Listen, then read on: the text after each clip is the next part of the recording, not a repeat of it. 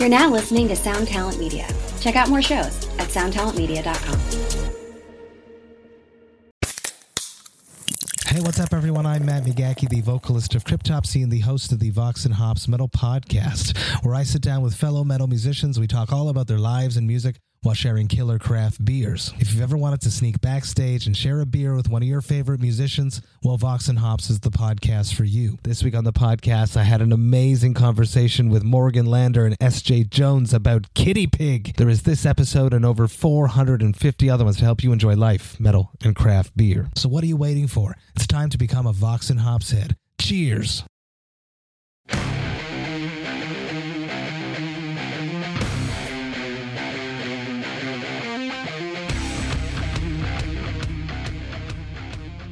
For those listening and watching, most people know about you. They know who you are, but assuming they don't, could you do the sort of elevator pitch on how you got to here today? Sure. Start at birth and let's go all the way through.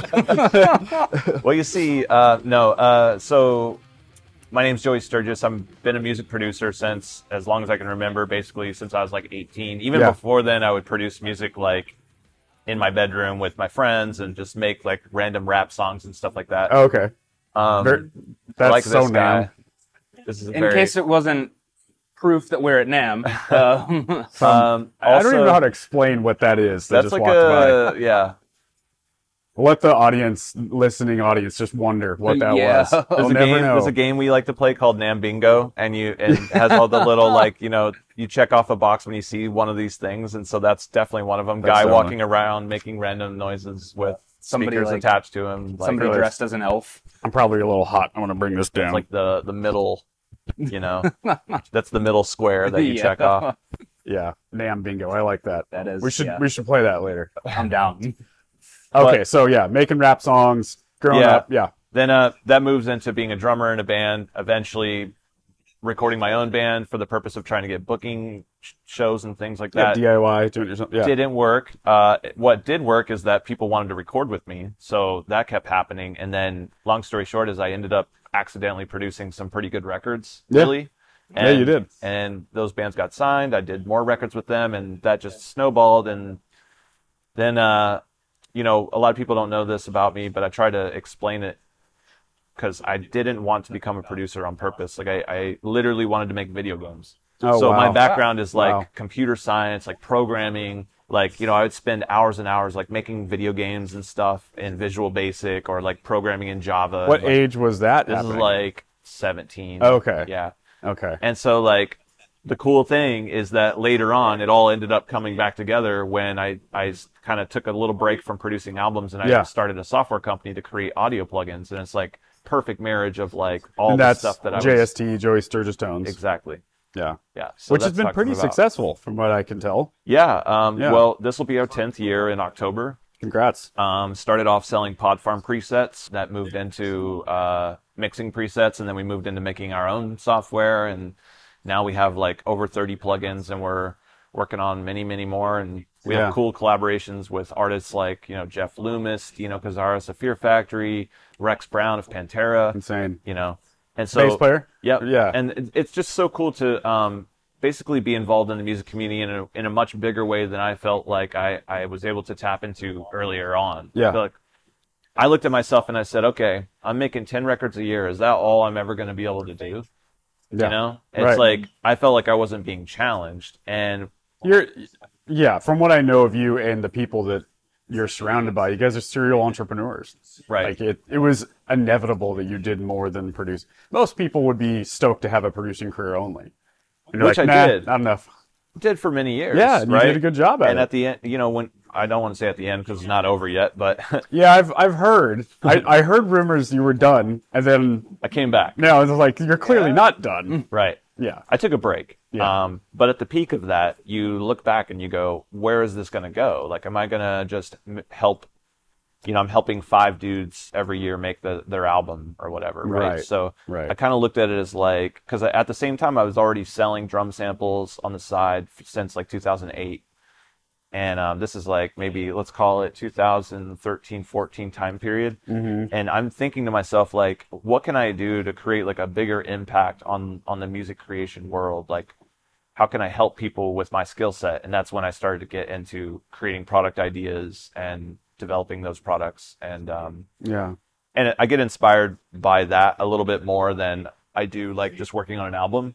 Like, for example, my wife, she's in an all-girl rock band called Conquer Divide. She's making demos on the couch. She struggles with all the software, you know, and I walk by and I see what she's doing, and I'm like, I think I got a product idea for that, you know, to make her life easier. Yeah. So that she can now make songs easier. And that's kind of like... That's what motivates that's you. That's the passing of the torch that I get goosebumps doing that kind of stuff, you know? Why do you think, what is that, what about that is more inspiring, or not more inspiring, but it seems to be the thing that gets you out of bed today? Yeah. It's because it's such a greater purpose. Like I said, like just making the albums is like only so interesting. It's the band, it's the fans of the band, and which is great. Yeah. There's impact there. It's like, here's your 10 songs, and here's this, and like, you know, and that's cool. Like, you obviously can make music that will leave a legacy and will, you know, be historic and exist forever, and a lot of people will connect with it emotionally, and that's also interesting. But I find it more interesting to be on the tool side. Like, you know, like, let me create a tool that people can use in like hundreds of ways, and they can create music with it in a bunch of ways. And you're also giving back to your community, which is audio engineers, producers, mixers, people that do what you do anyway. Yeah. That's rad, man. That's a rare thing to find that at any point in life, let alone later. And it's also even more rare to be successful at it. I mean, the cool thing about it too, if you think of it from like a pragmatic standpoint, is that now I'm on tons of records, more records than I could ever touch. That's right. You know? Yeah. So like, because every ding dong's gonna buy your plugin. I don't mean it's ding dong worthy only. I just mean like legit producers and the Sturgis fanboys are all buying it. Right. Yeah. So that's great. You're just like planting your seed. Yes, and I'm a greater part of music history, like, because of that. And it's not just exciting. I mean, that's part of, I guess that you call that the ego side of things, right? Yeah. But it's cool because there's also a business to this. I mean, we can talk about that. For sure. This is a business, and it's funny. People like to shit on NAMM, but it's one of the few things I can think of where we all get together and it feels like you work in an industry. Right.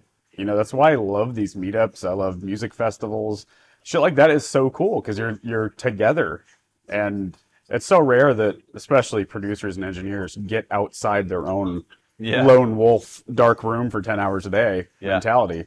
Absolutely. Yeah. I mean, I almost didn't come this year. I think that's just the anxiety that comes along with going to NAMM. You know, you know that you've probably done this a few times, I would imagine. For sure. Yeah. This is only my third NAMM. This is only your third NAMM? You probably have.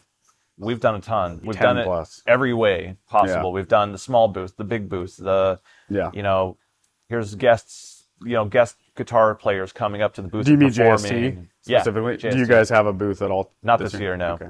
I hear it's prohibitively expensive. It is. So one, we want to save money. That's one of the reasons why. We also just hired a ton of people, so we're paying for that, which is expensive. Totally. I'd rather have spending the money on workforce than presentation, right? So we can present just fine online. So we're just doing a casual show this year, just walking around, bumping into people, whatever happens, and that's cool. Yeah, that's so exciting. My first NAMM was 2020, January of 2020. Wow. And do you want to take a guess if I got sicker than I've ever gotten in my life after that year? Let's all raise our hand. Yeah. I got like knockout sick. Oh yeah. And my guess it was Namthrax. But I think it was probably COVID. It was in like early COVID. Yeah. I wouldn't be surprised if Namthrax was the catalyst for COVID. Like, yeah. Well, that year it was like popping off. It was a huge NAMM. We were like shaking hands with people from all around the world, Asia, Eastern Europe. Yeah. Like a bunch of jerk-offs come here in one building and just shake hands from all around the world. Gotta sanitize, man. Sanitize your hands. Got it in my pocket, homie. Well, other than that, I mean, what's the goal for the weekend? Are you just running around, just connecting, free floating? Our biggest goal at the current moment is to collaborate more. Yeah. So, because we feel like music is such a collaborative industry, And we've spent a lot of time building products that are just stuff that we came up with, and we just kind of put it out there.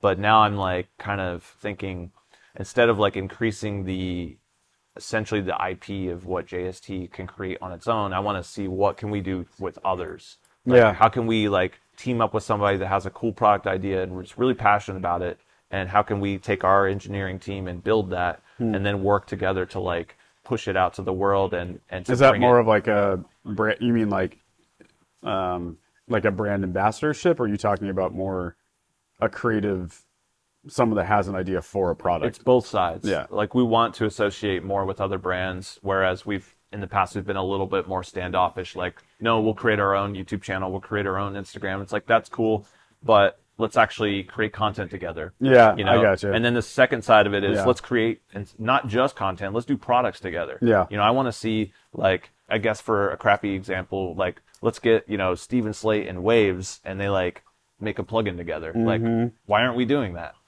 I think you could do that. Yeah, so that's what I want to get into more of, and I see JST growing in that way of being more of a collaborative brand, making collaborative products, and putting out collaborative content, and having brand associations combined in that process. There's so many cool music creators now. Yeah, there are. Like 10 years ago when I started this, you kind of had your traditional like musicians, you have your producers. Yep. Now you've got people who like create music on YouTube only. Oh, I know. And it's like not even on Spotify, and they don't tour. They're creating music for the content. Yeah, and it's so cool. Yeah, no, it's really interesting. And then maybe they tour too. Yeah, and some of those people are building like massive empires in their own right, but it's honestly something that we're trying to broaden the scope of the client base that we have. Yeah. We're obviously a producer, mixer, and mastering engineer management company. That's the focus. Right. And it has been historically. But there's no reason that we can't manage a different type of client. I don't know if I'm ready to manage, a full-on rock band. Right. That's like ugh. No, thank you. But there are a lot of crossover clients that kind of do it all. Maybe they produce a little bit. They're an artist themselves. They record their own music. Right. They perform. Maybe they're a YouTuber. They're a content creator. It's like the lines are getting more blurred every day. Some people find that scary. I think it's wildly exciting. I think the barrier to entry is less and less. Yeah. Doesn't mean we're getting better product because of it. Right, but it is easier. The doors are opening more, and that's due to a lot of things. But one being technology and advancement in the tools themselves. My dad, for example, comes from a very traditional recording background, knows how to record on a 4-track or on an analog tape, right? Yeah. So for him, like getting into the computer and recording is like a daunting learning experience. But even he's now fully analog. able to jump in there and start being like, oh, it's a compressor. It's just the knobs are on the screen. It's the same. Yeah. Do you think having computer literacy, like knowing how to navigate a computer growing up, because it's what you were doing anyway, right? Do you think that helped? Oh, yeah. I bet it did. It's like the biggest superpower for our generation. Because I think of it this way. It's like you have somebody being born like right now. Yeah. iPhones exist for their entire life. Yes. Like I can remember when we had a landline me on too. the wall. And because how old are you, David? I'm 25. I had to think about that for a sec. That's So- embarrassing. iPhones came out when you were, I think it was, the iPhone 1 was 2007. Yeah. So I was 9. So, 8. you you technically remember pre-iPhone. I but not remember really. dial-up. Okay. Yeah. So I dial up. Yeah, but I had a pager in junior high school. that's crazy. Fucking before pager, my time, homie. for sure. But I mean, For I no remember, reason. taking my bike, riding down the street, like literally, quarter of a mile, Yeah. knock on your friend's door to see if Oh, he's yeah. there. Oh, And if yeah. he's not, you go, okay. And then you go back, Yeah. So it's a different time period now. But Totally. But having access to computers earlier on in life, having access to the internet early on, I think I was on the internet when I was, I want to say 13, Right. 14. Was and it like started coding AOL now? HTML and CSS 2 Oh, years wow. later? Yeah. So you were really early in. Yes. Oh, okay. Yeah. I mean, I can even remember That's so before funny. that I had one of those I forget what it's called. It's the Mac where it's the first Mac with a mouse, Yes. whatever that one is. So the one Not the like fun colored ones. No. Even before that. Before that, Oh, yeah. okay. Like literally like Yeah. black and white screen. Oh, okay. Yeah, dot matrix screen. And So, okay, I have something to admit. So I'm the opposite. I was like just computer dumb as a kid. I skateboarded and I hit things with wooden sticks. Right. I was a drummer kid. Right, yeah. And in fact, when I first started drumming, I would like take my parents' Tupperware, turn it over, take, cooking spoons, flip those up and beat on them. Yeah. And like I was just like that kid, Yeah. skateboarding and and that went all the way through junior high. Okay, so I grew up with Chris Crummett. Like we were like childhood friends, like Okay, wow. slumber party kind of friend, Yeah. go back. And I went to his house, and his dad was like a amateur producer himself. So he had a studio and a computer, and the computer was just staying still. It was the desktop. And I asked him if that was the internet. I go, "Hey, Chris, is that the internet?" And I just pointed to his computer. He'll never let me. Oh, man, that's good. He's like, "What did you say?" It's inside there? Yeah, it's inside the computer. Yeah, I like the Tim and Eric skit where they have the internet on a disc. Yeah. And it's like 8 discs. Like, and Yeah, they're like the internet. It's the internet. you Yeah, know? yeah. That's how it felt back then, man. And It they're was like, okay, well, we want to look up flowers. They're like, okay, that's disc 6. Insert that what in. was the encyclopedia? What was that called? The Britannica. Yeah. Yeah. Britannica something, I don't know. It was basically that. It was Yeah. like 700 discs. It was instead of encyclopedias. That was a good one. But Yeah. But yeah, my mom, she worked at this place called Stance. They manufacture gas caps. And she was a secretary there. She saved up her paycheck for a whole year, parts of her paycheck, so that she could buy me my first computer. That's so cool. It was a $600 compact computer that we got AOL and then got on the internet, and then it just So snowballed slow. from there. Yeah. So slow Yeah. back then. But I was Fast at the recording on time, that though. computer. Really? I was writing Wow. games. Yeah. What was the first DAW you used then? Would that be Pro Acid Tools? Pro?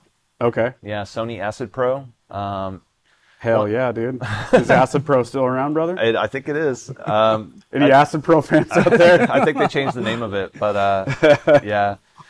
God, I would love to meet. They're like, I'm more of a Logic guy. You're like, I'm a Pro Tools guy. Sony Acid Pro. Sony Acid Pro. Like, Yeah. what now? And they had the EQ would come up and it would be made on the default Windows interface. So, Yeah. you know what I'm talking about? Yeah, dude. So like you had your sliders Yes. like they would be in But it's Windows. in like Excel or something, Yeah, like right. the same sliders, and you're Fuck like yeah, EQing the shit with that. So yeah, that was a good learning experience. And I just learned awesome. trial and error, man. Like, So what about now? Where are you based now? so I live in Michigan now. Okay. About 12 years ago or so, I met a girl online and we started dating, then we got engaged and got married, right? Yeah. So she's from Michigan. And, up to that point, I had lived in Connorsville, Indiana my whole life. Yeah. For 27 years or whatever. And I just saw a whole new life Yeah, through her totally. and realized that, like, It's worth it, man. there's a lot of cool stuff outside of where my small little town. Like, Yeah, I go want to go figure. see the world. Yeah, right? man. So, and before that, I was not engaged in any kind of like adventure mentality. Like, I did not want to travel the world. I did not want to see Europe. Like, Yeah. but then when I met her, like, it flip flopped completely. Like, I was like, oh, I want to go everywhere. Right. Like, and I want to live in a different place. For like, we've lived in Santa Monica for like a couple months once. She's a Just traveling testing nurse. it out. Yeah. So she can work wherever. Like, we can take contracts in Hawaii and like live there while she's doing that. That's and then, rad. so we get to like experience a lot of the world, and so that's why I moved to Michigan, perfect. because when I met her, like, she was showing me the state. She took me on a road trip, and I saw like the western coast, the northern area, the Upper Peninsula. Yep. And I saw the water and everything, and I was just like, wow, this is awesome. So I moved there, and I've never left. Like, and I don't think I ever will. Yeah. It fucking works love for you. Michigan. And so you're back to making some records these days. A little bit, yes. When it's right. And When it's right, that's the key. Yeah. Is it's got to be something I'm interested in. It's got to be something that I want to do, and that they also want me to do it. Because I don't like these scenarios where I'm just another record on the roster. Yeah, You know, yeah. I want it to be like, no, we need to go to Joey He's the guy. He's the guy for this record. Like, this is what we want to make, and we want to do it with him. And I'm like, all right, cool. And I also won't take a record until I feel like there's some strong songs there. Yeah. Which you got to hear it. It really kind of plagued my career early on, is when I would let bands come in and essentially show up with like half a record, and I would have to like help them create the other half. Yeah. And a lot of that got chaotic and created some pretty stressful things, and sometimes even had like now. Even sometimes those albums don't come out great because you're rushing. Yeah. Right. And we got 6 weeks in the studio with Joey, and then so I prefer to do an album where I know the songs are strong, and I know that I can make them better, and I know that the artist wants me to do my thing. Yeah. And so when all those stars aligned, then I'm in. Totally. So nowadays, when you're doing a record, is it produce, mix, master, whole nine? You're the guy for everything, or are you more like niching down into? I have a team that helps me. Me doing a record start to finish, every single part of it, has been a very rare thing in the last 5-7 years, because it just got such a burden. Like it's taxing. It's a lot of stuff to do, especially in 30 days. So you're mostly producing? I'm mostly producing. I'm mostly in the room with the creative decisions, or coaching the performance. Yep. Or just basically being like, this is the direction we need to go with this song. Here's how we're going to do it. Do you work with audio engineers for that? Or yeah. Okay. So like my team right now is pretty small. We just have a guy named Nick Matskos is the engineer. I have a guy named John Eberhard. He's also a producer and does his own stuff too. But when he works on records that I do, he's kind of co-producing a little bit, in the sense that it's like passive. Like, he's adding stuff to the song, like synths and like sound effects. Yeah. And like we basically end up with like, think of it as like a buffet. You Yeah. know, here's all the stuff that you could have. And then I'm going in and saying like, well, let's grab this, and let's put these two things together. And that's how this is going to work. But, and sometimes we're eliminating things that he added that we don't need, or we're adding things on top of it or whatever. It's kind of how that works. And then we have a vocal editor, and then, nice. I think that's all we really And then you have. send it out to mixing? Someone else? No, we mix it too. Okay. Yeah. We're using our mixing process that we've been developing for like 8 years now, me and Nick together. And I've talked about it on Nail the Mix, and it's this like crazy template that we built that like kind of automatically mixes the song a little bit. And then we go in and just do the flavor. Yeah. So like all the balance is taken care of. Like nice. We've got like track spacer cutting out, different frequency ranges for different parts of the mix, so that it all like it's kind of funny when you use the template, because there's sometimes I get frustrated while I'm like trying to make something loud, and the template is literally designed to like make everything work together. So like when you try to push a synth really loud, it like won't let it happen. It'll just like somehow it like cuts through. But it's a template. It's not like you create your own software. So you have to like go in there. Yeah, it's not software. It's just a template. But you have to go in there and like really like be like, no, I want this synth to be loud. Like, and you have to like, do a lot of manual automation stuff to like make it happen. But it's cool, because it's almost like, the way that we have it set up is that you don't have to worry about what you can and can't put in a song. You're not making those sacrifices in the creative part. That makes sense. Yeah. So the creative part is completely open. Like, you can just do whatever you want. It's not going to ever clip, and it's not going to ever get too bogged down, because the more stuff you add just kind of pushes it down and makes it all glue together. What is your thought? So this actually leads me to a question. What is your thought on, let me back up. So one of the guys I work with, Jay Moss, he created a mastering AI. Yeah. And it's been sort of successful for him. He's here promoting it. And from what I can tell, some people really love it and believe in it, and some people don't. Right. Some people are like, that's anti-music. That's, a physical human being should be the one mastering. And it's the end of music as we know it if we're letting AI do everything. What is your thought on automation in music? It's clearly what's happening. So what's the role of a human producer? Where do you think that's going? I mean, it's such a loaded question in a way, but I have some like basic principles that I can explain that I feel like will make it make sense. So I think someone like you would have good insight on this, because you create software. Right. You're part of the problem and part of the solution. Yes. You know, and you're a physical human being producer yourself. Right. So my first moral is never trust machines. So what that means is like, you know, there's all these products that are things like, you know, auto align where, you know, you record 2 vocals and then somehow it makes the second vocal like align to the first one. But you still need a good human being vocalist to do it, right? Right. But you also need to pay attention and know, because those auto align things are not perfect. No. And they will make mistakes. And if you're not there to catch it, then you're trusting the machine too much. Right. So you still need the human part. Yeah. Even in that example. The second thing I'll say is that like it's not like we have this auto mix thing because we don't want to mix, or because like it's more of a way for us to focus on the areas that we want to focus on. Like I want to focus on the creativity of the song, not is the fucking ratio set correct on the kick drum or whatever. Like that doesn't excite me, and it doesn't mean anything to the listener, and it doesn't mean anything to the artist, and it, you know, so like at all. Right. So the thing is all like the automation is to be used to get you to a place of creativity. That's how I see it being effective, being a powerful tool. I don't think that we should get rid of humans in mastering and mixing and any of that. I mean, that's... And also, your automation, the template, specifically the template you guys are doing, it's created by you. Right. It's not like you just bought it off a shelf. No, yeah. I'll take one of those, please. And it's your brain. It's your soul. We've been tweaking it for years and years, too. So it's actually... all of my soul, you know what that's I mean? Right. It's like every idea that I've ever had about how to mix something. Today starting producer, a brand new producer couldn't do that. Right. You need that arc of time of being a human. Yeah. like to come up with the template.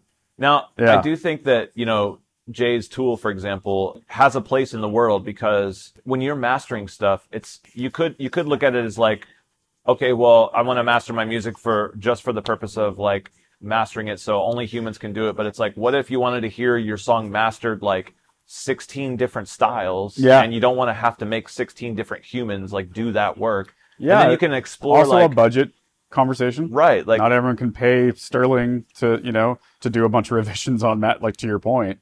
Or maybe you're in a situation where you're like, well, what would this sound like mastered? I just want to check real quick before we like move on to the next part of the song or whatever, right? So there's different applications for that kind of automation. And also, not all music or even mastering things have to do with music. Like you could be mastering like a podcast. You could be mastering other pieces of media. So, and I think that's their plan. Anything. Yeah, and I think it has a place there too. So how do you? Because Jay is using Master, and I kind of like this as his manager. He doesn't release files obviously until we're paid, and he'll put it up on Master as like it's here, but once payment's released, then you can so they can stream it, but they can't download it. Yeah. How are you doing file sharing with your clients? Sure.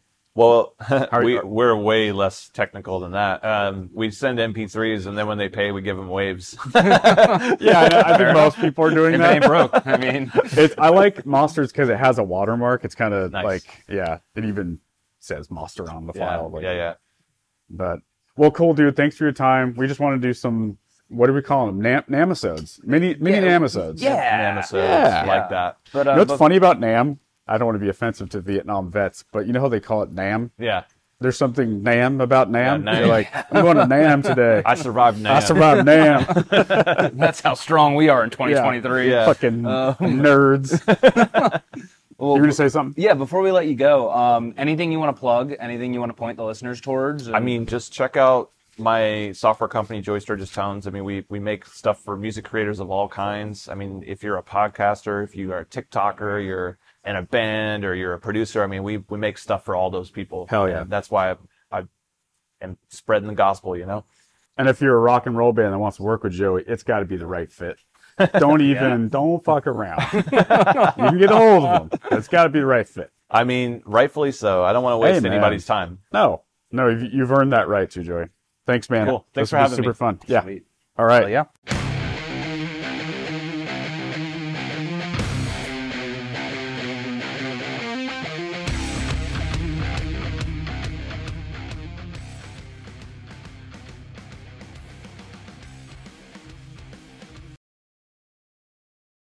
This is Krista Makes, guitarist and vocalist for Less Than Jake, and host of Krista Makes a Podcast, a songwriting podcast where every week I'm joined by an amazing guest to break down the writing, recording, and release of one iconic song from their career.